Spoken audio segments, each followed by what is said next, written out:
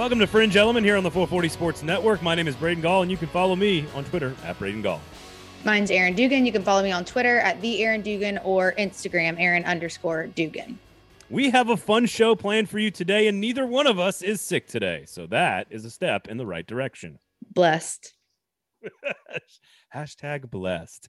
All right. So Adam Sparks of the Knoxville News Sentinel is going to join us coming up a little bit later on. Our State of the Union tour of the SEC continues as we get with some of the first-year head coaches going into their second year. So Adam Sparks covering all things Tennessee football, and Josh Heupel. We've got a lot of things to discuss with him. So we'll talk with Adam Sparks coming up a little bit later on in the show. We will discuss, we're going to do some, like, you know how there's like that Mythbusters show, right, on TV? Yes. You ever watch it? Fan? Yes. Not a fan? No, I've seen it. I like it. We're going to do some narrative busting, but it's going to be preemptive narrative busting. So these are going to be narratives that don't exist yet that I already hate. This is me in my grumpiest form already taking place. It's a little here. early for this, Braden. Yeah, don't you think? A little early. A couple of small pieces of news to get to. Could Jaden Daniels transfer in? We've got some coaching rehabilitation clinic news for Alabama as well. So not a ton of news. Very slow news week, Aaron, in the SEC. But, of course, we've got the Combine coming up. So we're going to tell some stories about the Combine, about players, and about underwear, and about 40 times and hand size. I know you've got lots of thoughts on hand size, Aaron. Don't we all? It's No. important. No, in fact, I don't have any thoughts. on You're the one that normally talks about men's physicality in like a pretty gross way. So don't put this on me. Love a good flesh bomb. Let us not forget. Love a good flesh bomb. Yikes. Okay, so we'll spend a lot of time talking Combine here, telling some stories, and you've got some interesting perspective considering just exactly what players are going to go through this weekend mentally from an actual conversation standpoint as it pertains to the Combine in Indianapolis for a lot of players. So we'll have some fun today. A light episode and then some heavy State of the Union for Tennessee fans a little bit later on. However, before we do any of that, Aaron Dugan, Fringe Element is brought to you by... Having hair problems. Fringe Element is brought to you by Jasper's, just a nutritional pit stop on your way to greatness. A nutritional pit stop on your way to greatness. That's their tagline. You've read it. They're our sponsor. You should know that. You're right. I stand corrected, sit corrected, pod corrected. Read the marketing materials, Braden. What do you think? You think I just make this shit up every week? No, of course not. Yeah, you have to read your email, dude. Of course. Jeez. You don't just make it up every week. God, it's called being. I am professional. Why would anyone sit down to do paid advertisements for a sponsor and a client and just make it all up as they go? Who would do that? No one would do that, especially not someone with as much as dedicated and professional as I am. Go to Jasper's. The parking is free, and it's your nutritional pit stop on the way to greatness. All right. So, Combine conversation. We'll get to Tennessee Volunteers with Adam Sparks and some narrative busting. I can't wait for this because there's going to be so many stupid narratives. So I'm already going to get out ahead of the curve here and tell people to stop with the narratives. But the Combine... Can I stop you for a second and just tell everyone listening that this grumpy conversation is just right on brand? Because before we started recording this, Braden just ran and chased someone quite literally off of his front lawn. To be fair, I didn't chase them off my front lawn. I guided him in the direction he needed to go look to fix, which was away from your grass. No, the grass was a non-factor. He was walking down the wrong side of the house to fix a problem because we had a tree removed by the Nashville Electric Service, and they removed it in a way that tore down some lines, and those lines are now being fixed. But none of this is on my property, so I had to direct the person to the right side of the property to where the line was. Anyway. Nashville Electric Service does not have my vote, so I will side with you on this one. Keep going. Yeah. Anyway. All right. What are we talking about? Combine. All right. So a bunch of hundreds of players are going to go run around in their underwear in Indianapolis. And this has been said a million times. But Aaron, the two most important parts of the Combine for any athlete are the conversations and interviews for both sides, the player and the teams in Indianapolis. When you actually get to sit down and get to know somebody, imagine that shocking development. And the medical evaluations those are the only two things that really I care about. I do not watch the combine. I do not find the Underwear Olympics to be a consumable piece of visual content. I just don't care. Do you watch the combine? Are you a fan of the combine? Do you enjoy the Underwear Olympics? I am not a big combine spectator. I have been to the combine because I was doing a documentary style piece on one of the Vanderbilt guys, and he went in 2019. Yes, Juwan Williams, who ended up getting drafted to the Patriots. Friend of the pod. Yeah, we had him on the pod. Yeah. It's great. I'm not a big fan, and I think especially the more I know, the less of a fan I am. Being there with them, I kind of saw really what all these guys were prepped for by their agents, which just the prep work that the agents were having to put in to tell these guys about what to expect was disturbing to me. Sample questions or sample topics that might be brought up, like, hey, if they're bringing this up in an interview to you, I mean, there was stuff about prepping these guys for, they think they have reason to believe that your sexuality falls this way. And this is not directed at Juwan. I overheard these conversations, thankfully not directed at him, because I probably would have punched someone because I love that kid. But at all these just conversations like this all around me, this is what's going to happen. They're going to bring up that your mom did this. And they're almost doing this, they kind of, I think, spin it in a way that they want to get you rattled and see how you react. But button pushing should not be what your potential future employer is doing. You're not allowed to do that in any other job space. Questions about race, sexuality, anything, your parents' history, previous addictions, just like these kind of effed up questions. And then, you also put them out there like cattle, like you're saying, in their underwear, and like turn around and, look at their back. And it's like, they're not show horses. They're like potential employees for your organ. But I mean, they are treated like that in a lot of ways. And then just the scheduling, everything's just made to throw them off. And for guys where their entire future, some of them has been riding on making it in athletics, it seems cruel to me, for lack of a better word, because, you're supposed to run a 40 at 1 p.m. All of a sudden your time's changed to 7 p.m., but you were up until 2 a.m. doing interviews. They're trying to keep you awake. It almost seems like a weird form of hazing that I find unnecessary. And I think that guys are opting out of doing it. And I think we're going to see it lose a little bit of its steam, although it's not on TV.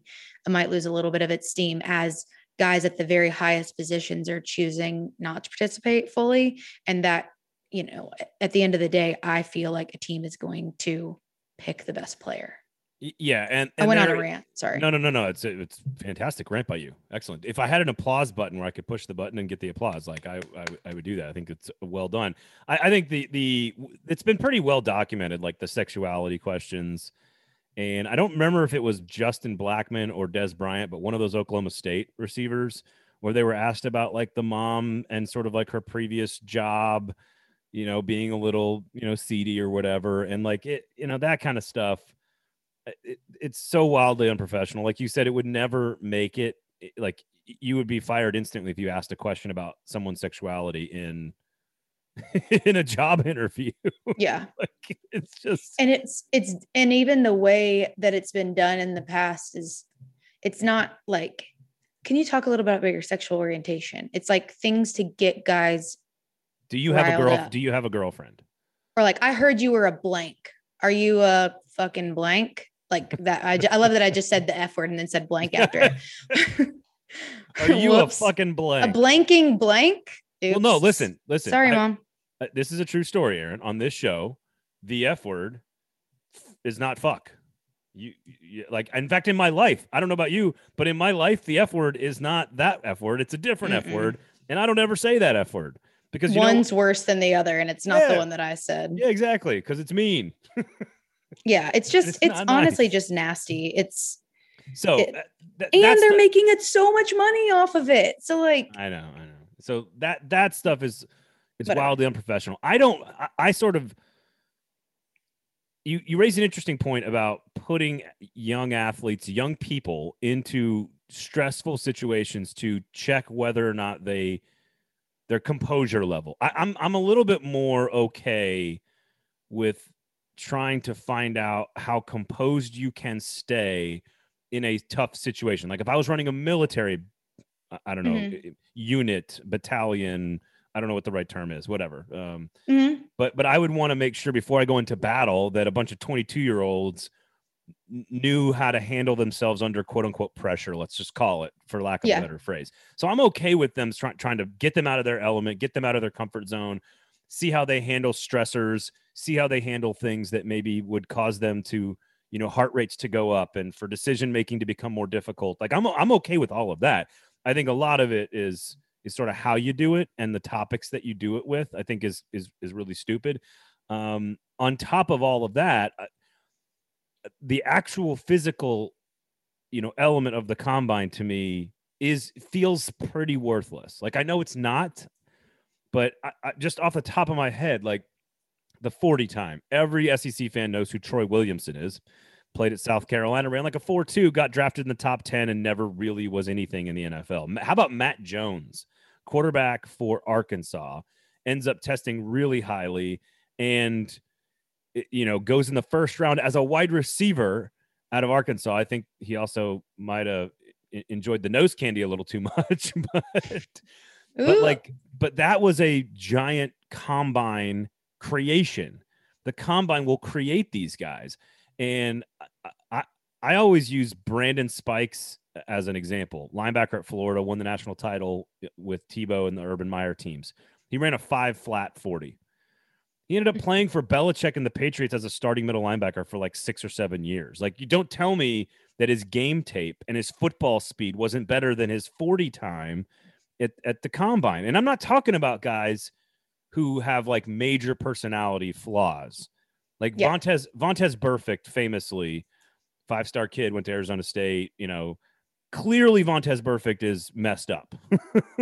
And the reason he fell in the draft was because of behavioral issues. I'm not talking about behavioral issues. I'm talking about a linebacker falling because he runs a 5.0 40 or a 5.1 40. I think Joe Hayden, famously, right out of Florida, I think Joe Hayden ran like a 4.6 and it hurt his draft stock. Turns out Joe Hayden's pretty good at football. Like, just I don't know why this is hard for NFL people. Like, I think the best ones, watch the tape. Strange thing about good football players, Aaron, they're good at football. Yeah.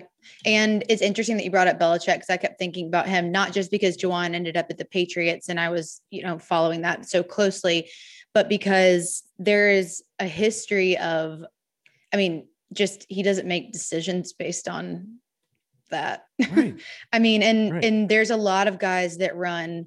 I went to Exos to visit them all and do video at the Exos training facility in Arizona, where a lot of these guys go and train, and all their nutrition's perfect, and they have this perfect schedule, and nothing goes into their body that's bad, and they're running these amazing 40 times and whatever, and their vertical is improved by however much, and then they go to the combine and they just can't perform. It happened to Juwan. He didn't run nearly as fast as he was capable, did way, way, way better at pro day. So it's not, I guess I hear what you're saying about, knowing if having time to interview, and every team is going to want as much time to be around a potential player as possible. But taking these stats that you're getting from the combine as gold is just not the move. And think about the fact that there's also 50 hours of live television from the combine. So you can do the money math and tell us why it's really happening. Yeah. Oh, yeah. Well, there you go. Exactly. How about Arian Foster out of Tennessee? Ran like a 4.7 40 as a running back. That's not fast. It's not. Yeah. And everyone's like, fast for a few positions. Didn't get drafted. Had 4 Pro Bowls for the Houston Texans.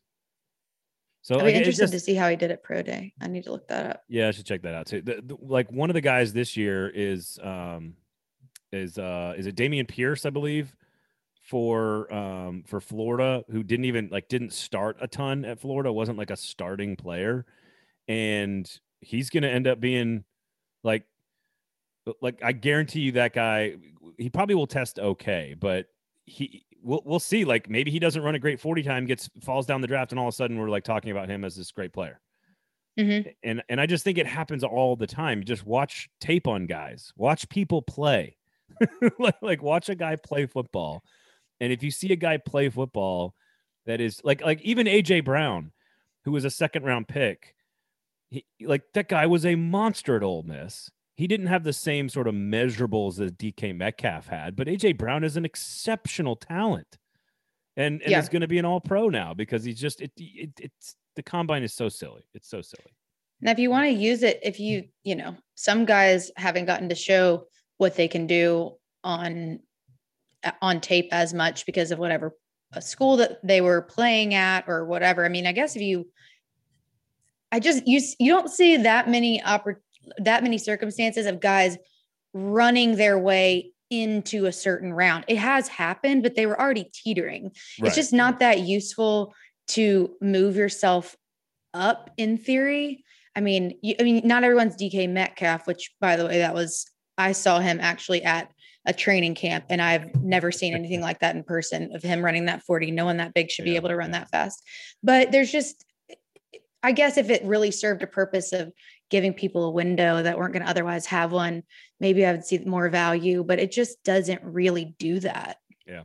And what's funny is, and like, I've got a bunch of these names listed, written down here. Mm-hmm. Like Jason Peters famously played tight end at Arkansas, didn't do very well at the combine, switched to tackle, and he became like one of the best offensive tackles in the league. How about Jarvis Landry at wide receiver at LSU? Yep. And ran like a 4.7. And again, he's not a superstar in the NFL, but he's a damn good player. And I'll say, how about every Kentucky linebacker? just all mm-hmm. of them. None of those guys go and test particularly well. Danny Trevathan. And I feel like maybe it's actually caught up to Kentucky because now Kentucky players are being valued more in the draft. It's almost like it took like 10 years for the NFL to realize, oh, wait a second, these Kentucky players are really good. In particular at linebacker, because I want to say like Avery Williamson played here in Nashville. Wesley Woodyard, like these guys, they didn't test particularly well. They didn't get drafted highly, but they're damn good players. And now they've got a linebacker going in the first round. They got Josh Allen going in the first round. So I think it's almost like the NFL people have to like catch up to what we all know in the SEC, which is Mark Stoops is doing a great job developing talent, right? Yeah, they just look different. And I'm sure the coaches that I'm sure coaches like Belichick are like, want everyone to look away, like let it be a diversion. Like, oh, you want to base things off just the combine and their 40 time at pro day? Go ahead. I'm going to actually look at the stuff that matters. And a lot of that is history. Like you're saying, like when you watch guys come out of Kentucky that can perform at that level consistently year after year, there's probably something to it. Yep. And I guess we could just point to Tim Tebow. Also, isn't it funny this is true? And it's also, I had forgotten that Lamar Jackson wouldn't run or jump when he went to the combine because he didn't want them to evaluate him and try to put him in any position besides quarterback. Yeah, good for him. I think that's like a power move, and I love it. All right, so I just with the combine, I wanted to vent about the combine, and there's just so many really, really good. Like if a corner runs 0.2 of a second too slow, or a linebacker, like especially on defense, where it's all about recognition, reaction, diagnosis, right. Like it's all about instinct. And I will take the guy who runs a 0.1, 0.2, 0.3 slower in the 3-cone shuttle drill, but can predict what's going to happen. But because he knows football, like yeah, that, I will take that guy 100 times out of 100. And there'll be plenty of them in the draft this year, especially from the SEC. So, did we already name the SEC guys that aren't participating in the combine? No, we have not. Go for it. It is Matt Corral, Derek Stingley, and Evan Neal. None of them. I don't know I think they're the only ones. Which Evan Neal right now projected to be number 1 overall. Matt Corral has a chance to be a first-round draft pick, depending on if somebody falls in love with the guy or not. And Stingley's the best corner in the draft. So There you go. Joe Burrow and Chase Young came out fine. So I think these guys are like, all right. we don't need to do it. We're not even we're already past skipping bowl games. Like, it took me for years to try to convince people listening, like, hey guys, skipping bowl games doesn't matter. NFL. Oh, but it's a sign that you don't care about your team. Like, no, it's not. It's a sign that you have a smart financial advisor. It's a sign that you want to make $4 million more. Right. Leonard Fournette, Christian McCaffrey both got drafted very highly because they didn't play in bowl. Like, the point is that there's no correlation to sitting out a bowl game and the NFL liking you or not. And now we've taken it one step further. You can sit out the combine and still get drafted and be thought of very highly. Because guess what? You're being evaluated on your tape, on what you do in a game.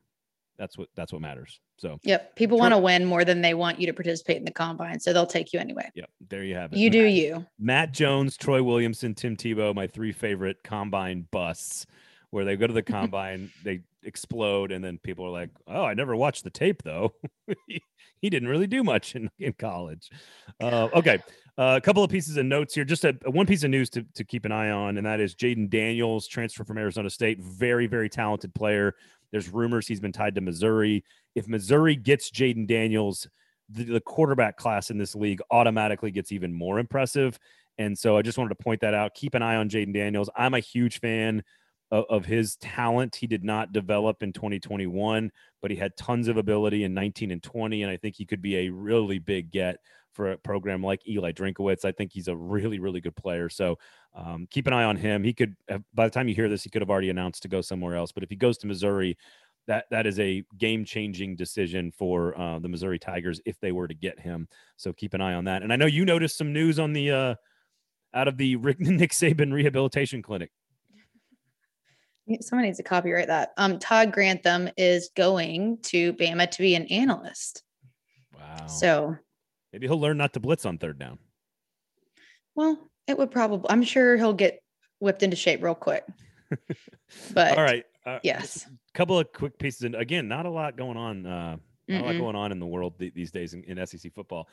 So before we get to Adam Sparks, and part of the reason that I wanted to do this was, number one, we might just do this all off season, just narrative bust, because I can't stand the narratives out there, especially when they get really, really like cliche and predictable. And we're already starting to see some of that in 2022, and we're not even really in the off season yet. You know, it's coming. Of course it's coming, and it comes every single year. And I was and you'll hear this with Adam and I later on in the conversation, where he was like, you remember that year they won a couple games and people were like, oh, they're going to be chasing down Georgia in the East. And this was Jeremy Pruitt's team, where they won a couple of games. And all of a sudden I'm having to listen to like douchey media members be like, Tennessee's back ? Can they contend for an SEC East title ? And I'm like, no, you beat Missouri and Kentucky. Stop. You beat South Carolina. Stop. So I wanted to throw out a couple of narratives before we get to Adam Sparks to talk about the Tennessee Volunteers and give us a State of the Union. I thought I'd throw out a few narratives and see how much you get annoyed by them, because you get annoyed very quickly. So I do. I think I get annoyed by this less than you do, because I haven't been. I mean, you've been writing and having to deal with this. I can normally ignore bad journalism, but you can't. Fair enough. Because I worked in TV and not this. So one of them stems from last week's episode where we had Scott Rabelais on. Recommend going and listening to that and or watching it on the YouTubes. Make sure you check out the YouTubes. Rate, review, subscribe. Go to Jasper's. The Brian Kelly is not a cultural fit. Like, we've already had our fun with it on the show. We joked about like the accent, and we've joked about, everything. We've had some thoughtful conversations about his ability to recruit. I think those are totally fair. But the whole like, oh, Brian Kelly doesn't understand the Bayou or the Swamp or the Cajun culture, and Scott Rabelais pointed this out last week. Like, the best modern SEC coach at LSU was Nick Saban, and he had no cultural ties to Louisiana at all. So I do think his success or failure is not tied to a cultural fit at LSU, and I'm already tired of that one. That's fair. I mean, if you're tired of that, then it's not going to matter if he wins. So that'll go away.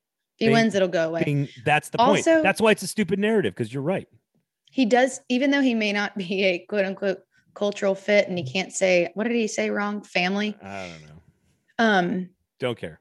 He does seem like a guy that would wear purple to me. Like he's a purple dude. So maybe he'll look good in that. Cause he's like, it's just like, he's an acquired taste as a person. There's no question. Take it from me. I know. So are men in purple. So there you go. Yeah, there you go. But it doesn't mean he's a bad football coach. It doesn't mean we know he's not that. Right. It doesn't mean he can't take a collection of pretty decent athletes at LSU and make them a good team. He could. The question about his success or failure relative to Nick Saban in Alabama in particular is, can he recruit the best athlete? And we don't know that. And that, I don't think that's a cultural issue. That's just do people want to play for you? Do they trust you? Can you close? Like, that's just again, if you win, the cultural fit is completely irrelevant. So that's just an example of a narrative that's already out there that I can't stand. Keep going.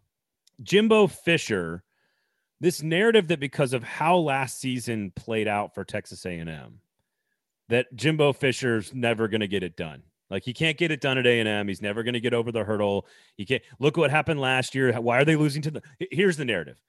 If Texas A&M can't beat the Mississippi schools, how are they going to beat Alabama?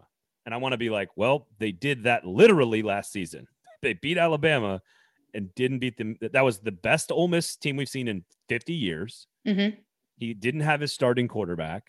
They were 5th in the nation the year before, so they were one spot away from the playoff the year before. He's won a national title at Florida State.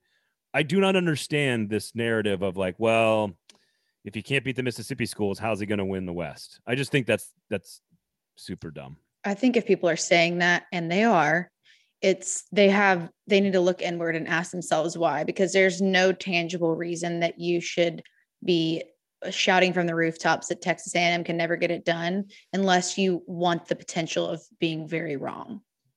Or if you would like to raise questions about their ability to win the national championship, let's do it in a smart and intelligent way. Like, let's say, well, I don't know if he's ever going to be able to out-recruit Nick Saban year in and year out.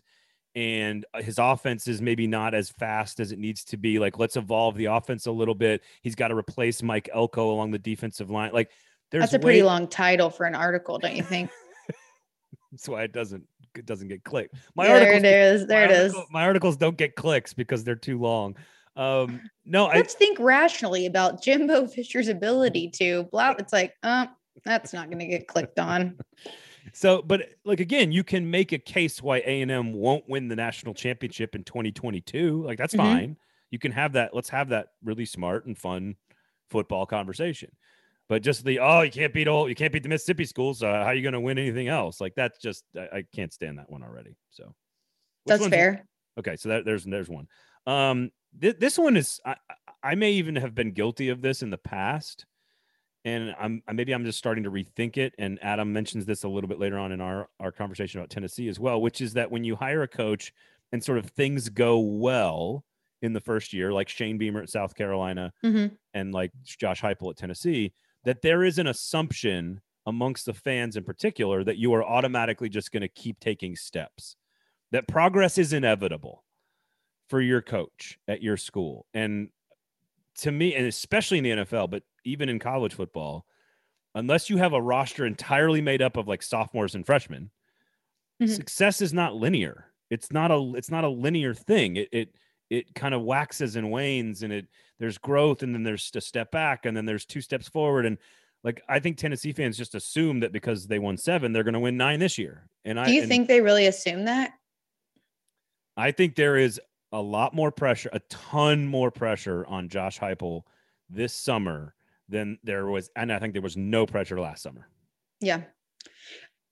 It would be much healthier and less likely to disappoint if people could switch that mentality of constant progression, which for all the reasons you just said is not a realistic expectation, especially because unless you have all sophomores and freshmen, people are coming in and out, especially of the guys on the line. You lose upperclassmen leadership in those positions, especially the offensive line, it's those guys are extremely hard to replace, and they're not who you think of. You're thinking of your quarterbacks and your flashy offensive players, but it's the line. But it would be much healthier if people could get to a mentality of, I really hope we can win 7 again and give that like at least 2 years, just give maintenance more credit than we're giving it. Yeah. Because that's a huge thing. Not falling backwards is also still forward progression, because if you can come in year 1, win 7 games with what you were started to work, what you came in working with, and you can do it again, repeating the same thing is still very telling. Well, so don't get greedy. Yeah. And it's not that we can't have like the fact that Tennessee returns a lot of its offensive line, its top receiver, and its star quarterback. Okay, fine. Okay. The offense should be as good and could take a step forward, right? Like the quarterback is back. Like if we look at Kentucky's, they won 10 games last year. They didn't win 10 the year before that, but they won 10 the year before that. And so that's even like an up and back and an up and back. And what you're looking to do, because you've lost 2 coordinators, but you have your quarterback back, but you're losing some star offensive and defensive weapons, it's this program maintenance. Shane Beamer, part of the reason they won 6 games and got to a bowl game is because Auburn and Florida were dumpster fires at the end of the season. Yeah. And so you don't get the same situation the next year. I don't have a problem with a fan base logically looking at a roster and saying, all right, we should be better next year. Like based on like sort of like some actual facts. Like fact, yeah. Right. My issue is like the assumption that we are all just progressing forward and going to win more games the next year just because. And I don't think that's not how it works. So at the root of that assumption is also the underestimation of what it takes to win 6 or 7 games in the SEC. You already have like a core value or a core belief that's off, which is that is to be expected. And understanding what it takes to win 7 games in the SEC, if people really knew what that looks like inside of a program or to these guys or coaches, then there might be a little bit more leniency. But it's SEC. Everyone's crazy as shit. So here's another one for Tennessee that drives me nuts, and I don't know why. Okay. I don't know why this is even a thing, but there is this narrative, and maybe it's because we're in Tennessee, that like, oh, every year Tennessee gets picked to win everything, and then they always disappoint. And I want to be like, when has Tennessee been picked to do anything? I am not reading the same news as them. That they were picked to win the East like one time in the last like 15 years. And that's it. And they didn't. They finished with like 9 wins and finished second or whatever. But like, I just don't. Notre Dame is always overrated. Notre Dame always overrated because that people want to sell magazines. And I'm like, or they just finish in the top 10 every year. So we rank them in the top 10 every year. Like I don't know. So here's the last one. We'll wrap up because I'm starting to get angry. This one it hasn't started yet, but it will start when the preseason rankings come out. So I'm really calling my shot on this one, hopefully. Okay. And I can already hear Georgia fans. I can already hear you guys. I can hear you screaming and yelling over the top of your national championship ring that you're not getting the same treatment as Alabama. Like that Alabama wins the national title and they come back and they're automatically number 1 in the nation, and everybody just assumes that Alabama's going to reload. And why is Georgia picked number 3 in the nation? or number 2? Why is Alabama number 1? We just beat them in the national championship game. And I can already, when the polls start to come out and the preseason magazines start to come out, I can already hear Georgia fans complaining that we are going to pick Alabama ahead of Georgia, hypothetically here. Mm-hmm. And without allegedly discussing without discussing the nuance of the fact that they have Bryce Young and Will Anderson and all these other pieces back, and you lost like 12 players to the NFL draft. Yes, you're loaded. Yes, you're going to reload too, but maybe just you're not quite as good as Alabama. It's not because you're Georgia. It's not because we love Alabama. It's because we just think that they might be a little bit better. And I can already hear the Georgia fans saying, well, why don't we won the national championship? Why aren't we number 1? Because you haven't done it as much. Well, that's also true. Going I guess against what you're saying is, I mean, history does repeat itself. not that you were saying it the opposite of that, but you're like, it's not because I don't know what you said, but just made me feel like we need to get off here. I'm losing my words. So you're trying to come up with a way to disagree with me, and you can't. No, no, I do that with ease. Brain fog. No, history does tend to repeat itself, and Alabama has a history of winning at the highest on the biggest stage. So a couple more repeats, and maybe the argument will be a little bit more valid, but also just don't do that to yourself. Just enjoy this year and let it be what it is. And also, Georgia, you're going to be really freaking good this year. Like, it's not, if you're pick number 4 in the nation, who cares? Yeah. Like, who cares? Like, if you go out and win the division and beat Bama and play in the playoff, like, most people will pick you again. You'll have a great chance to win the national title. And the offseason narrative will be completely irrelevant. And you will have worked yourself up into a frenzy for no reason at all. Yeah. And do you really want, I mean, I know you want to go in ranked number 1, but I wouldn't. Who cares? I'd rather pleasantly surprise people. Yeah. Here's an NFL one in Nashville that drives me crazy. Like, all offseason long, everyone debated whether or not Ryan Tannehill was a top 10 quarterback in the NFL. And I want to be like, who cares? What does it matter if he's number 8 or number 13? Like, who cares? Like, what does it matter? What matters is, can he throw touchdowns in the playoffs? And we know the answer. The answer is no. Sorry, Aggies. Sorry, Aggies fans. Womp, womp. Check mark for those of us who didn't think Ryan Tannehill was a top 10 quarterback all summer long. Check. Yep. All right. I think that's about it. Anything else? Any other narratives you want to debunk? You sort of debunked all the player conversation narratives about the combine. You've already kind of done that. Yeah, I don't need. I let you rant about this. This is your passion project. Oh, I'm going to turn it into like a whole thing on the show. Like, every off season, every week we're going to try to debunk another narrative. Also, yeah. I hate the term narrative too. Like, oh, we should just take a shot every time someone says the word on the show. Be a lot of shots today. The narrative around Kirby Smart's offense is that it has to evolve for them to win a national title. Switch it out with storyline so you don't throw up again. Hey, listen, I powered my way through that show and then got sick. Okay. I threw up too. Did you really? Yeah, I always throw up when I have migraines. We were not exaggerating about not being good last week. Yeah, it was. Me and the daughter took we DNP'd on Wednesday. I did not play on Wednesday. Neither did the daughter. All right, that just about does it for us this week on the show. We got a lot of stuff planned for you. We'll continue our State of the Union next week, so make sure you come back and hang out with us. Check out the YouTube page as well. You got Jaspers, our great title sponsor, so make sure you go to Jaspers, where it is a nutritional stop on your way to greatness. Make sure you follow Aaron all over the Twitters and the socials, as well as myself also at Braden Gall, at the Aaron Dugan, at Aaron_Dugan, at 440 Sports. I think I got it all. When we come back, you will hear our conversation, State of the Union for the Tennessee Volunteers, with the Knoxville News Sentinels, Adam Sparks.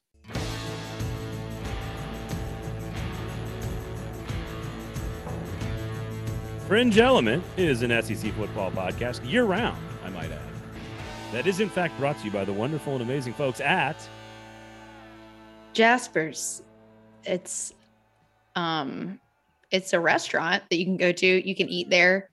This is also the marketing materials I was sent by Jaspers just yesterday. It says it's a restaurant. Well, yeah, and you would feel like they wouldn't feel the need to say that. It's like, we knew that, but they spell it out for me. Yeah. Because they can't always serve potentially food. Maybe trust. Can't hear that.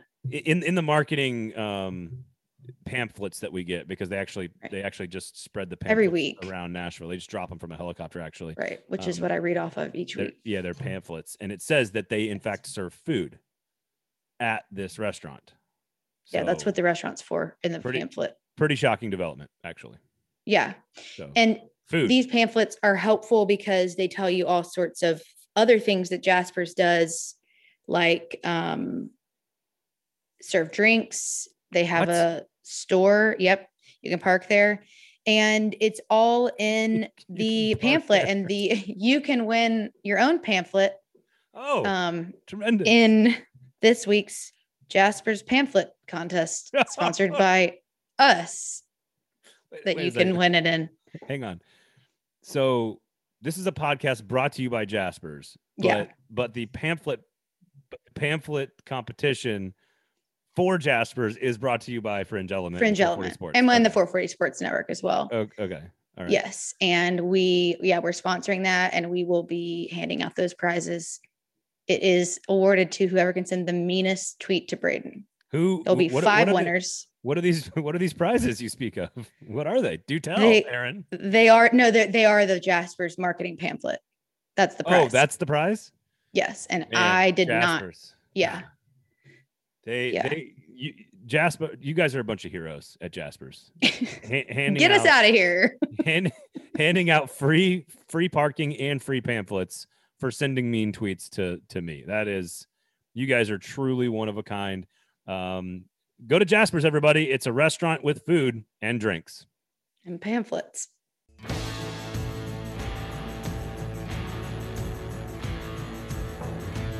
Adam, great to see you, man. How are you, sir? Welcome to the show, my friend. Good to be on. I'm, from my time covering MTSU and Vandy, it's my first year covering UT, and I'm discovering the joy of writing football off-season stories all year long. So it's wonderful to be in March and writing football 24/7. I miss the basketball and baseball a little bit, but this is a welcome change of a change of my role in the off season.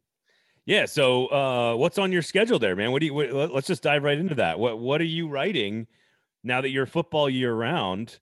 Tennessee football comes off a great season. They're great relative to sort of, where they've been in the past. Recruiting wasn't as perfect as they would love it to be. What are Tennessee fans interested in hearing right now from you? Transfer portal, a lot of people care about. That's obviously a little dormant right now until we get to the spring. Recruiting somewhat for Josh Heupel's first full year recruiting, and that's been okay. I think they're swinging for the fences a whole lot with some 5-star guys that they're probably not going to get, but you have to try. They held together a lot of the staff. They only lost one guy, wide receivers coach Cody Burns. That was good. Nobody else in the SEC retained their full staff. So the fact that Josh Heupel did that was good. It's really sort of, if you look at the state of the program, it's really in somewhat of a holding pattern because the NCAA case is not decided. That being said, the wind has kind of shifted toward mitigated damage in that. A lot of the NCAA legislation has moved toward not penalizing teams that self-report. It's more of the wind is turned towards penalizing coaches or so-called bad actors. That would also be in Tennessee's favor. Obviously, NIL is going on now, so it seems a little strange to hit programs really hard that did what's now allowed. And so if they can get out of the NCAA cloud, I think the state of the program is pretty good. And it's looking like they may get out of it again with limited damage. But if they have to cut roster spots, which that's something else we're looking at, they're at 80 right now. You get 85. If they're at 80 or 78 or something like that going into the season, and they lose 1 or 2 games because of those roster spots that they don't have and the opponent has, then you're going to say, well, 7-5 isn't good enough. You could have been 9-3. And I think that's sort of where the holding pattern is of how much this NCAA case and its fallout will have on the season. Do you get a sense of a timeline on this? I know projecting when the NCAA will or will not be done with something is a fool's errand for the vast majority of our lifetimes. But I guess, do you get a sense of when any of and if it does come down a decision, whatever, is that just the end of it? That we're just sort of done with that whole Jeremy Pruitt thing then forever? Well, there's sort of, I think there's 3, maybe 4 paths that you can go into for NCAA legislation. And at least 2 of those, one of those is you just agree on what the penalties are and what the violations are, and then it's done. There's another where you agree what the violations are, but you disagree on the penalties and you appeal it. And then there's another where you don't agree on anything and it drags out for a long time. I don't think Tennessee's going to go the third route, probably the second route, where you have a little bit of appeals process. It's going to depend on how stringent the penalties are. But as far as when we when you see the notice of allegations and we get that on the record, Tennessee says nothing. Off the record, Tennessee shrugs their shoulders and say, I throws their hands up in there and say, I have no idea. And they really don't. I guess it's a good thing that a lot of Tennessee's current administration really are ignorant to NCAA cases. And I don't mean dumb, I mean ignorant, in that they don't have really a lot of experience. You ask them about how do these things usually go, and a lot of the new administration under Danny White that came in after the NCAA violations allegedly occurred, he doesn't know because he hasn't been caught cheating and programs under him haven't been caught cheating. That's a good thing, I suppose. But that's why you get a whole lot of the I don't knows from Tennessee. I heard for a little while that they were expecting it any day or any week. And, that doesn't happen. It just doesn't happen. You don't usually predict what the NCAA is going to do. Nobody does.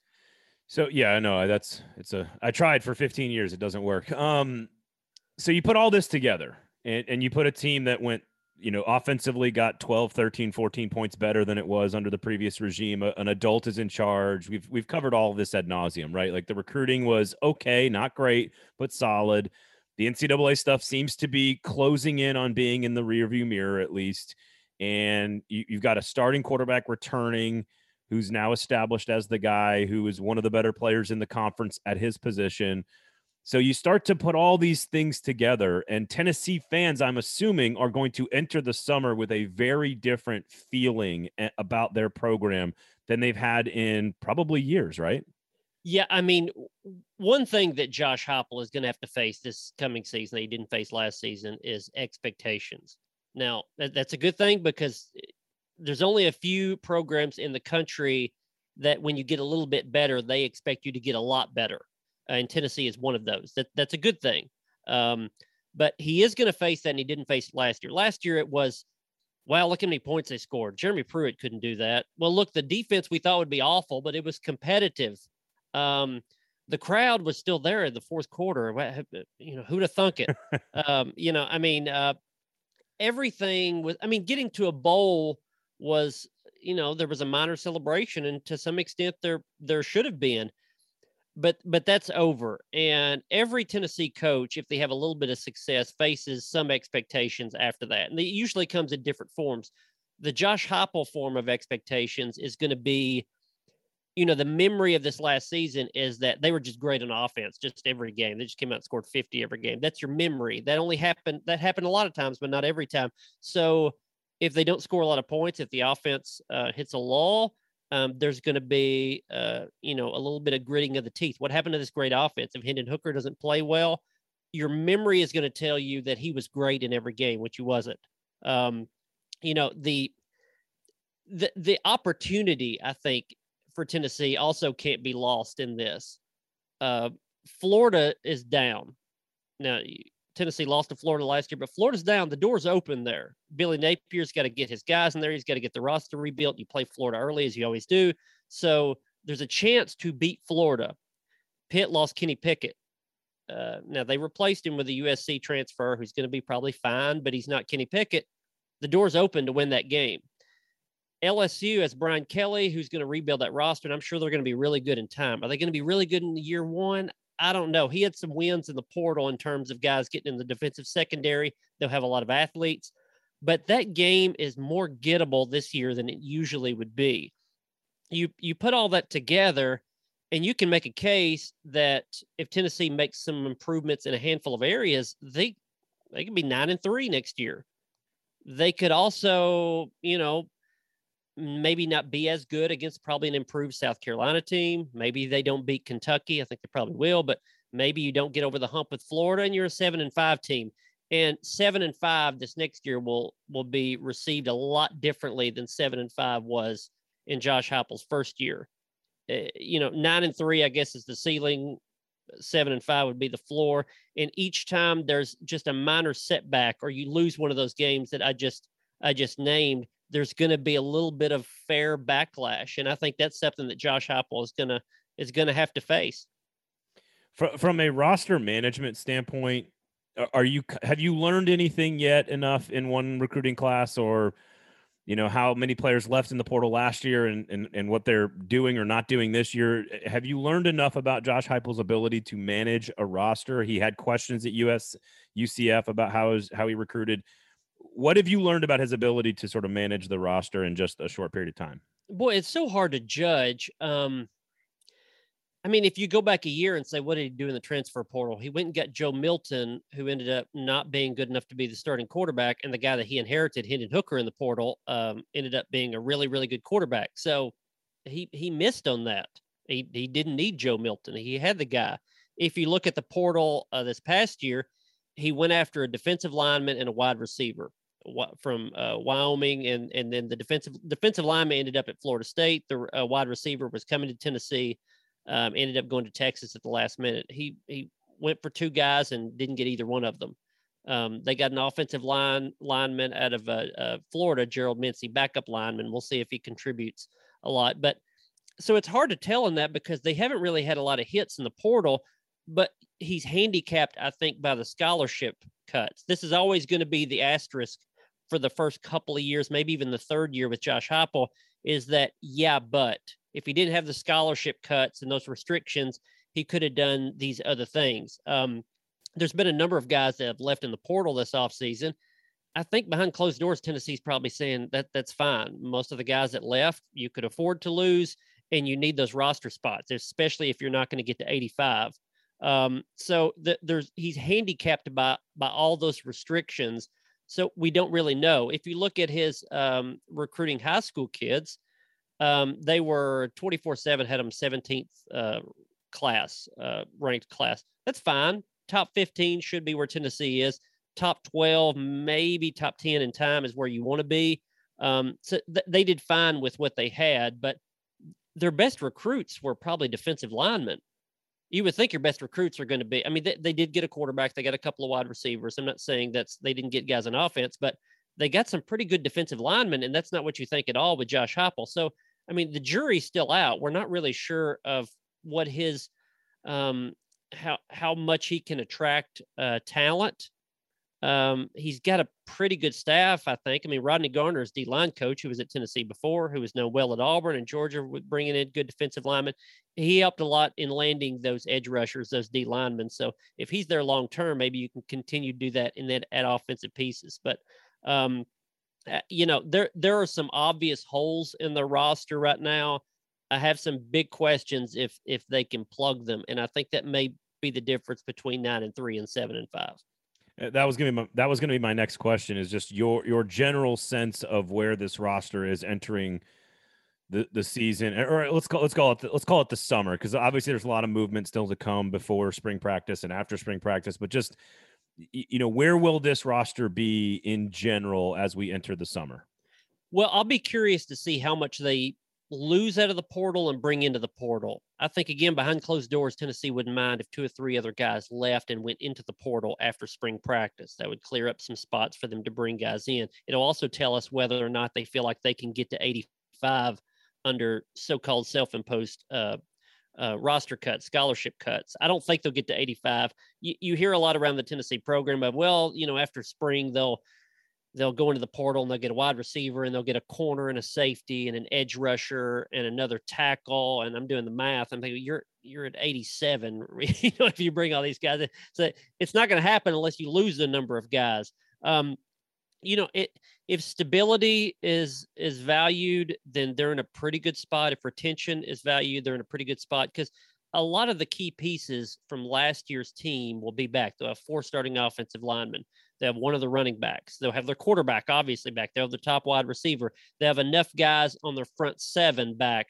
So you can make the case that they retain enough from last year that they should be around where they were, as long as they add some good pieces. I mean, there's 2 different categories of what they're done with adding their roster. There's the category of there's a solution to what you lost on the roster. So, wide receiver, they lost 2 of their wide receivers. I think Jalen Hyde is going to be really good next year. Jimmy Callaway may be really good. I think there's solutions on the roster to filling the spots they lost at wide receiver. Justin Williams, the running back. They lost Tyron Evans. Justin Williams, the 4-star guy they beat out Auburn for. I think in time, he's probably a pretty good running back. That's maybe a solution. what I worry about more is the right tackle and pass defense, probably cornerback especially. Because if you look back at the Music City Bowl, they struggled to run the ball to the right side. We all remember the goal line play. Jalen Wright either did or didn't score. They struggled running to the right. Hendon Hooker got pressured a lot, got hit a few times from the right side. That's because Cade Mays, the right tackle, didn't play that game. They got burned deep. They got burned a lot in the passing game. Alontae Taylor, their best corner, did not play that game. Both of those guys are headed to the NFL. What did they do to plug right tackle and corner? I'm not so sure they've done a lot. I mean, I mentioned they added Gerald Mincey from Florida. Maybe he's the guy. I don't think they have really a good option right now at right tackle. If they don't fill that spot, I worry about what they can do on the offensive line that could hamper what they did last year offensively. At corner, they added a junior college guy who's a 3-star.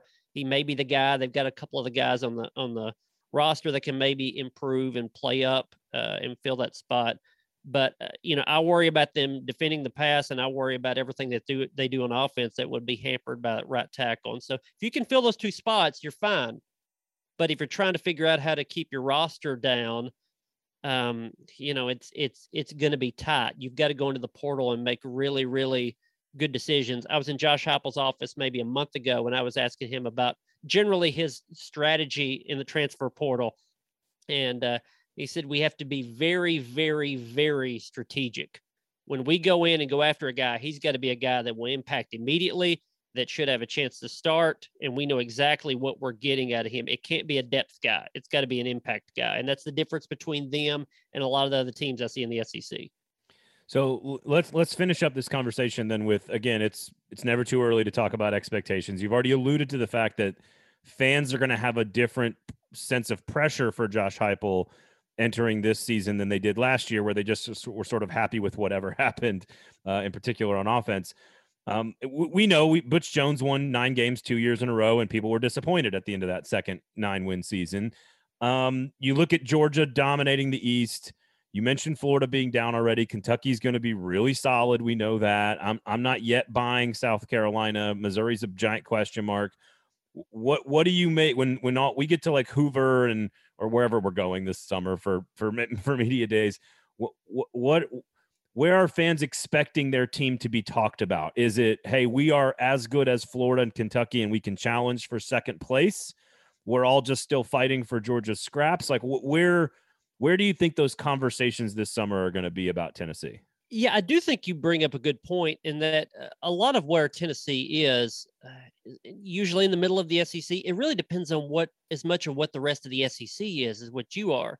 I think fans and even media, we tend to get into this mode of, well, they were this good last year and they'll be a half a step better. So they won 7 last year, so they'll now win 8 or 9.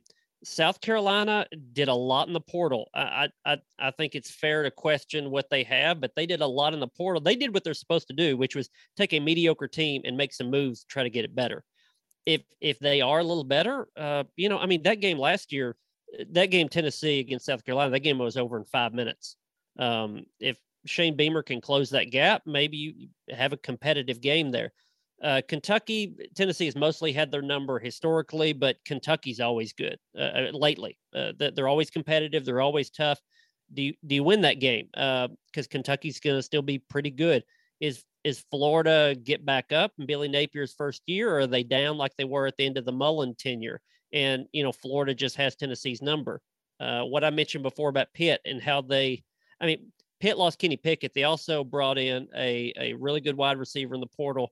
And they brought in the USC transfer at quarterback, and they get back Jordan Addison, who was the Biletnikoff winner last year. That team, if I'm Pitt and I'm looking at what I did last year against Tennessee, and then I look at Tennessee secondary and I see a worse secondary than last year, and I feel good about my passing game, which they're going to be, I'm going to say I'm going to try to throw for 400 yards and first team to 40 wins, and they could maybe do that. And so early in the year, if you beat Pitt, which you could do, if you finally beat Florida, which is a little down, you're 4-0, and maybe LSU, you're 5-0. You may also be 2-3 or 3-2. This the first month, as it usually is with Tennessee, is is going to matter a whole lot. It matters a lot of when you play teams and how they are when you play them. The reasonable goal for Tennessee is that you get to second in the East. Georgia's going to be 1. And last year, Tennessee was 3rd because Florida was down. But Kentucky was 2nd, and you beat Kentucky. So it's gettable to get to 2nd in the East. And again, the door's open now. It probably won't be as open once Billy Napier gets guys in there in Heupel's 3rd and 4th year. It may be a little tougher. So the door is open. The expectations will be up. And if you can get to 2nd in the East and you can get to 8 wins or plus, then you're probably talking about going to the Citrus Bowl. And that's where Tennessee hasn't been since 2002. That'd be definitely a huge step forward. Can't spell citrus without UT.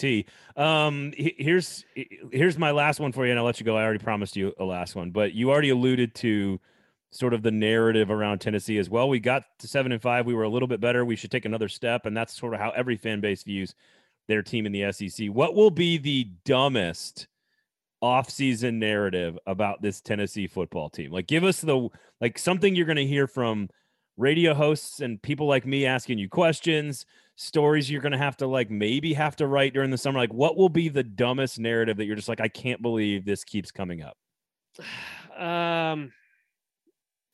If Tennessee does beat Florida, and they start, let's say 4-0, could Tennessee overtake Georgia? Is this the year?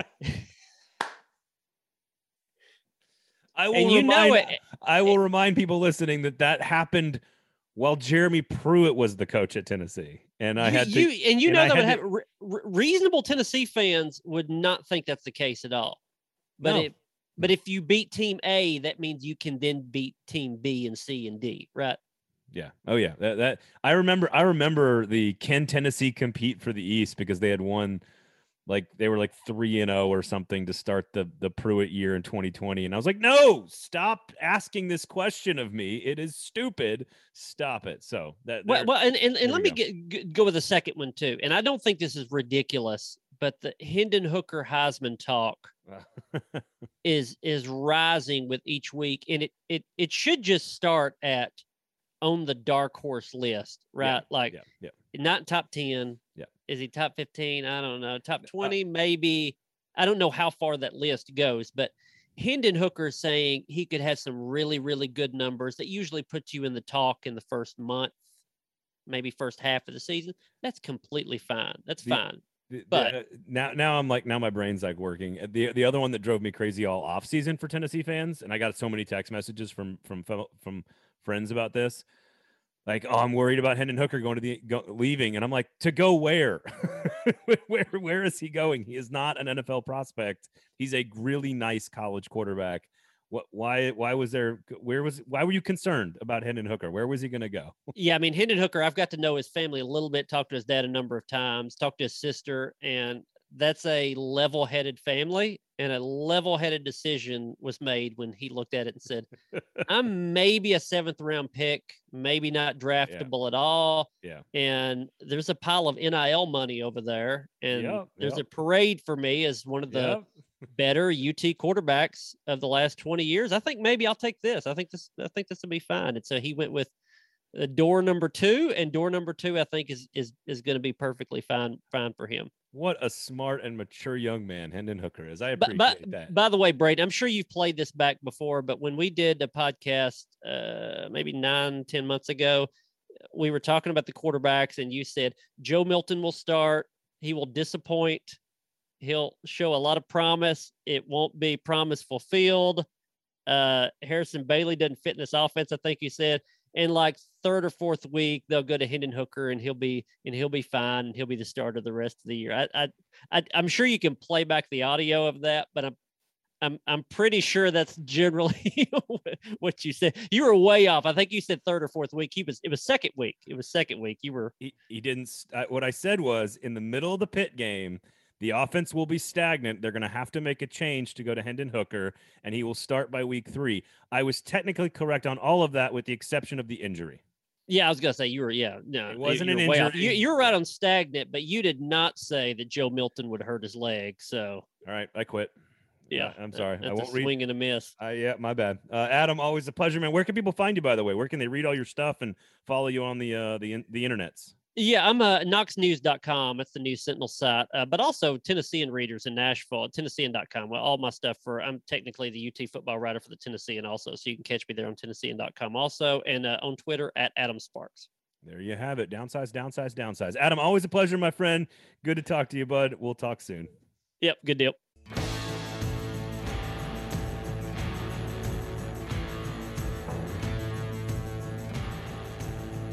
Do you want to do a wrap, or do you think I did enough of it before the Adam Sparks interview?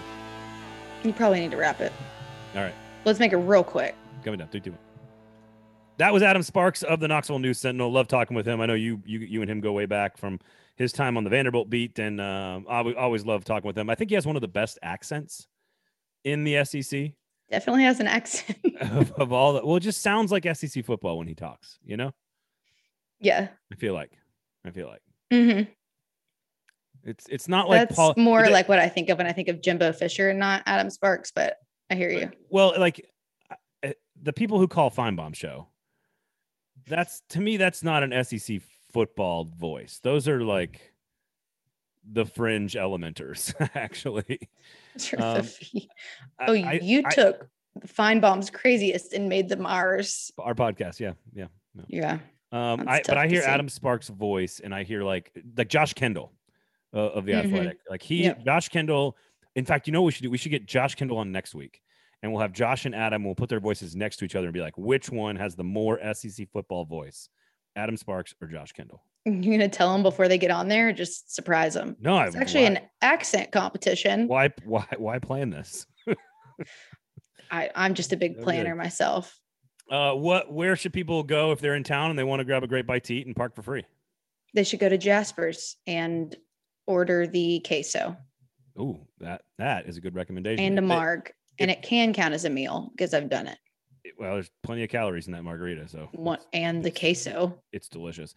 What if people wanted to follow you or send mean tweets to you or all that good stuff, where would they do that with you? I love getting mean tweets. There's this weird thing about me when people are really mean. Actually, Braden's been mean to me before, and I didn't think it was that funny.